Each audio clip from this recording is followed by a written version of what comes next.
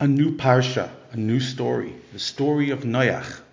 The parsha's name is Noach. It's named after the one fellow who, thanks to him, humanity continued. And that's where the Torah starts off by telling us the descendants of Noach, because pretty much understanding Noach's story is like understanding Adam's story. Adam and Eve built civilization, and then Noach, thanks to him, civilization continues.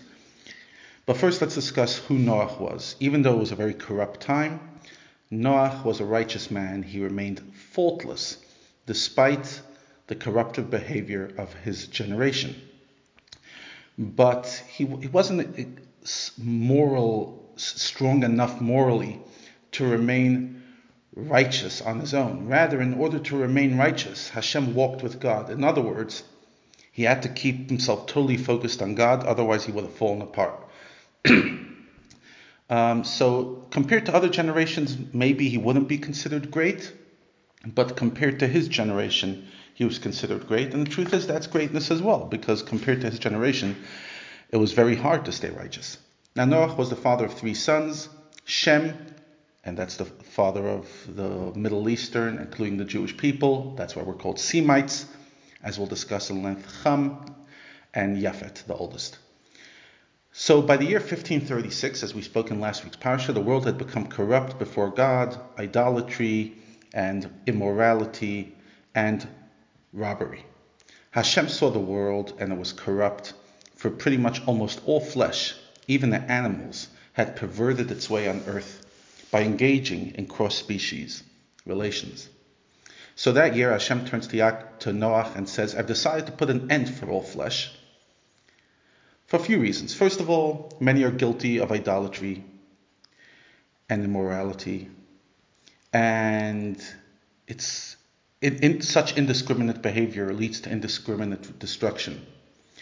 But these 2 mistakes, these 2 averot, these 2 transgressions alone would not have caused the end of the world. It was mainly robbery.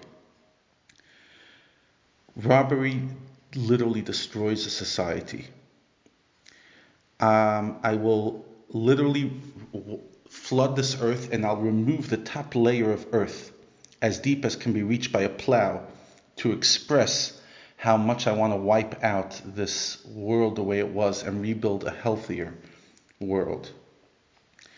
I want you to make yourself, in order for you to save yourself, an ark. And I want you to build it over 120 years so that when people see it, they'll ask themselves and ask you why, and hopefully they'll have 120 years to repent. Make it out of sulfur wood. Cypress wood. Because the word cypress, gopher, comes from the same word sulfur, and the flood water will be full of sulfur, a fact that might encourage people to repent. You must make the ark with compartments for each type of animal, and fill it inside and out with pitch, because the flood water will hit it forcefully. This is how you should make it. 300 cubits, which is 144 meters or 471 feet. Its width, 24 meters or 77 feet, 50 cubits, and its height, 30 cubits or 14.4 meters or 47 feet.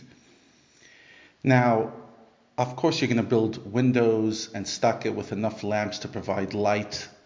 But I also want you to make a skylight and use a luminous stone, 2 opinions, either a skylight or a luminous stone, for additional light. Taper the roof so that its tip is 1 cubit wide so that water will run off it. Place the entrance to the ark in its sides so the water won't seep in from above. You must make it with a lower deck for garbage, a second deck for animals, and a third deck for people. As for me, says Hashem, I am ready to agree with those angels who opposed creation of humanity. I am about to bring a flood of water upon the earth to destroy under the heavens all flesh that has in it a breath of life.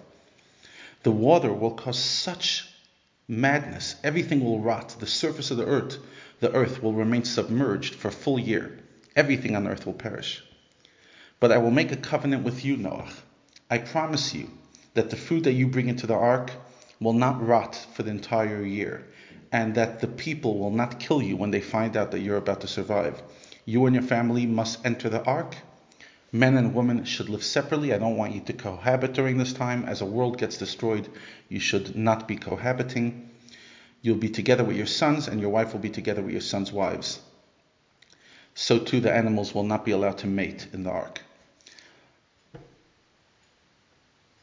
Of all the living beings and demons, according to the Torah, and of all flesh, you must bring a minimum of 2 of each species into the ark, for that is the minimum you need to preserve its species. They must be obviously a male and female. I will tell you the exact number of species later.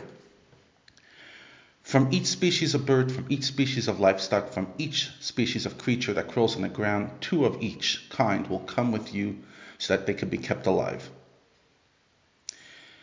You will not have to trap or gather them. They will come to you. But just know, Noach, that only animals that have never crossbred will be allowed in. You are to escort them to their designated compartments. As for you, take for yourself some of every kind of edible food. Gather it for yourself so that you'll have enough food to eat. And over 120 years, Noach does exactly what God told him to do. And he built it alone over 120 years. And when you think about what was entailed, it's quite a feat. The people, however, did not do tshuva. They didn't repent. They would ask him what he's doing. He would tell them, and nothing happened. And he didn't try to work too hard to harass them. He kind of just was blasé about it. And they did vow, however, that if he would try to enter it, once it was finished, they would destroy the ark and kill him.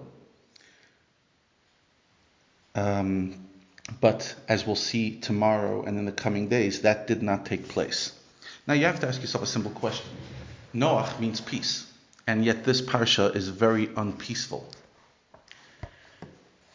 It's all about the flood. And the sages explain that although the flood itself was a terrible event, it brought a certain peace to the world. Finally, the world was able to be ready for the entrance of people like Avram, Sarah, Yitzchak, Rivka, etc.